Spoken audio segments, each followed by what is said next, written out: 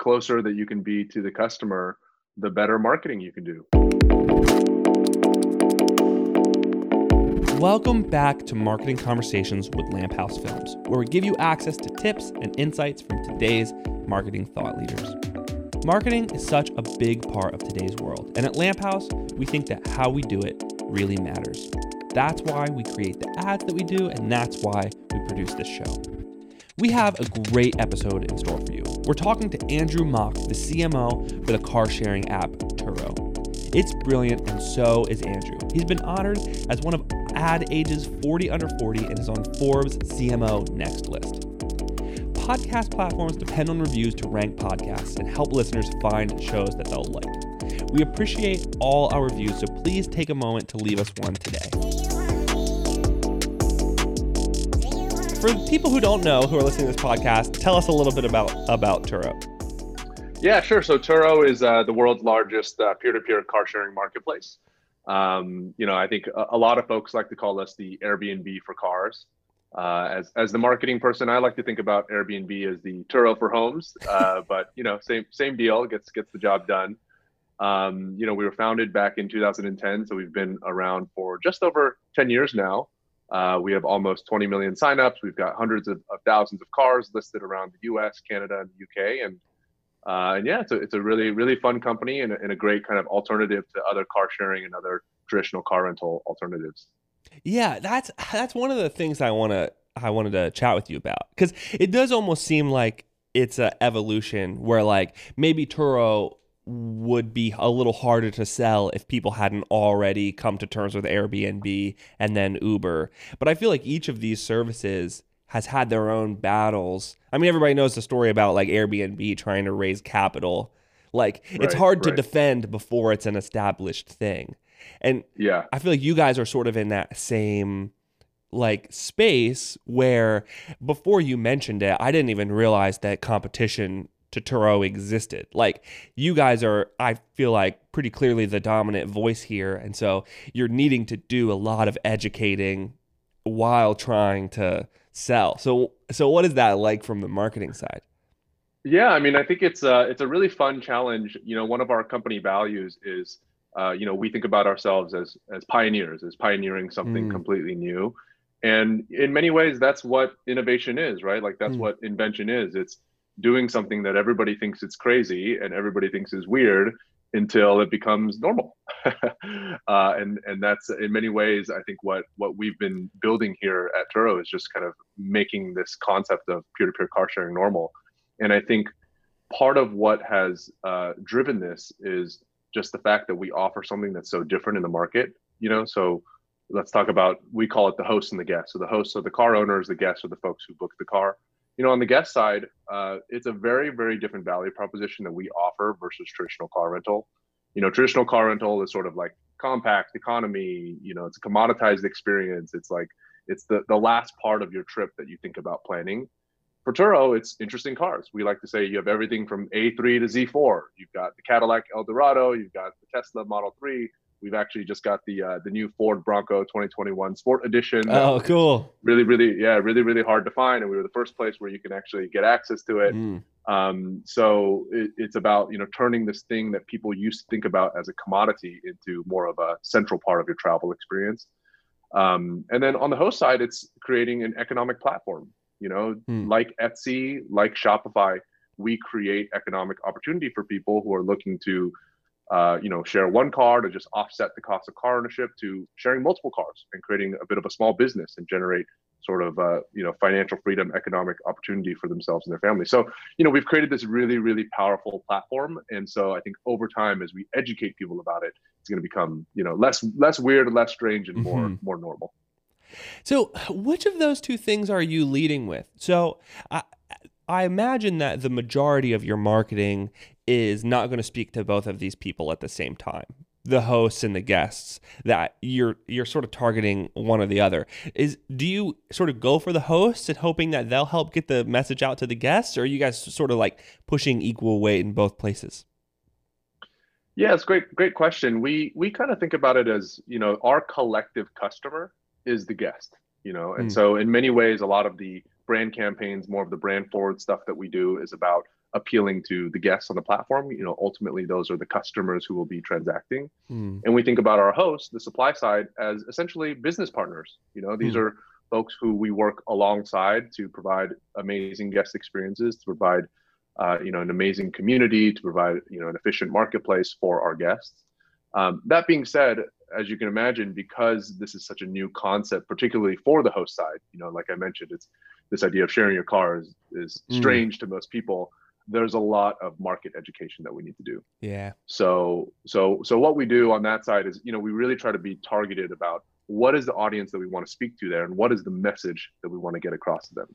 Yeah. And the audience tends to be, it's car enthusiasts, it's people who are looking for, small business opportunities. It's folks in the, I don't know if you've heard of this community called FIRE, Financial Mm. Independence, Retire Early.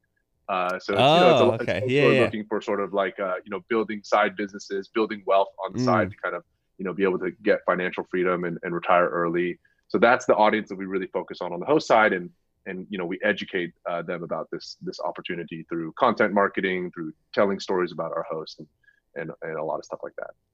Yeah, I saw on your Instagram, the first thing that you're linking are these blogs to stories, at least at the time, to stories about other hosts, which I thought was interesting that you were sort of leading with that content marketing.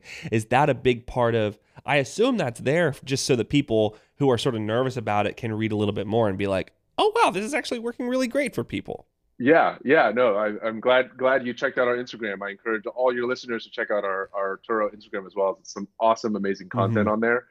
Um, I think the way that we like to think about it is that our brand is really a window into the stories of our hosts and guests. It's a Mm. window into the stories of our community. We don't want, if our brand is dominating the conversation or it's front and center and we're trying to push it, that's not what we want to be. We want it to be a window into our community, because ultimately that's what powers the marketplace. It's, Mm. our brand is there, we're facilitating it, but it's really the host, it's the guests, it's the stories that come about from both sides of the marketplace. That's really what's important. And coincidentally, that's also, what resonates the most from a marketing standpoint. They don't really want to hear all that much about Turo. They want to hear about, Dennis in Miami, who, used to be a pro football player and now he's running his own small car sharing business on the side, or, guest stories of people who are traveling with their families or they're getting access to unique cars. I mean, those are really the things that I think people want to hear about. And I think that's how our brand resonates with people. And I think at the same time, getting back to what we were talking about, this idea of educating the market, validating the concept, it's social proof, right? You see Mm-hmm. real people using it. You see, it's not some stranger giving you your car. Suddenly it's Justin and Megan in Denver who are sharing their Jeep. It's real people. And so I think all of these things, collectively, that's sort of what our brand strategy has been. And it goes, I think, a long way in kind of educating people about the market and getting people comfortable with peer-to-peer car sharing. So how are you guys going about finding those people who will be the early adopters to this new concept? So you had said that your market for your guests is all about specialty cars or specific experiences with cars. So how are you finding those people to get in front of them? Well, I think actually in the early days, so probably 2010, 2015, it was more of the kind of early adopter audience, which is folks who, tend to be a little bit younger and they want to experience something a bit new and they're kind of more tech forward. But I would say over the last few years, almost all of the growth has been propelled more by kind of the mainstream use Hmm. cases, and it's sort of cracking more into the mainstream now, and it's not really just the early adopters. And I think what's appealing to folks in the mainstream is not only do you get the selection of vehicles, you get the interesting Porsche Speedsters or whatever, but we also have all sorts of every other car, right? You Mm-hmm. can get access to a Toyota Prius. Honda Civic is actually one of our most booked cars, and Mm. so I think folks like this idea of they know exactly what car they're going to get, whether it's a Jeep Wrangler in Hawaii or it's a four-wheel drive in Denver. They know what they're going to get and they can expect it, and it's not some sort of surprise vehicle. And I think folks really like the convenience of the experience. It's not traditional car rental kind of sitting there and getting upcharged and signing paperwork and standing in line. It's everything is on your phone, everything is on your app. You're getting a very personalized experience, one-on-one communication with the host who's giving you, providing you the car. It's, we have a feature called Turo Go where actually you can lock and unlock the car directly on the app. So you actually don't need to meet anybody. You can just unlock the car, show up, unlock the car with your app. So all of these things combined, I think, you got unique selection, you've got a much more convenient experience. I think that has actually really allowed us to propel into the mainstream. Was that a jump that you guys took consciously? Like, were you like, okay, we've been at this for a few years, it's time for us to take the leap away from those early adopters and into the mainstream? Or is that something that you sort of saw evolve? It wasn't really kind of a conscious decision. I mean, I think it's really the evolution of the marketplace. In many ways, the way that we've sort of thought about managing the marketplace is observing what's happening and taking the cues from our users.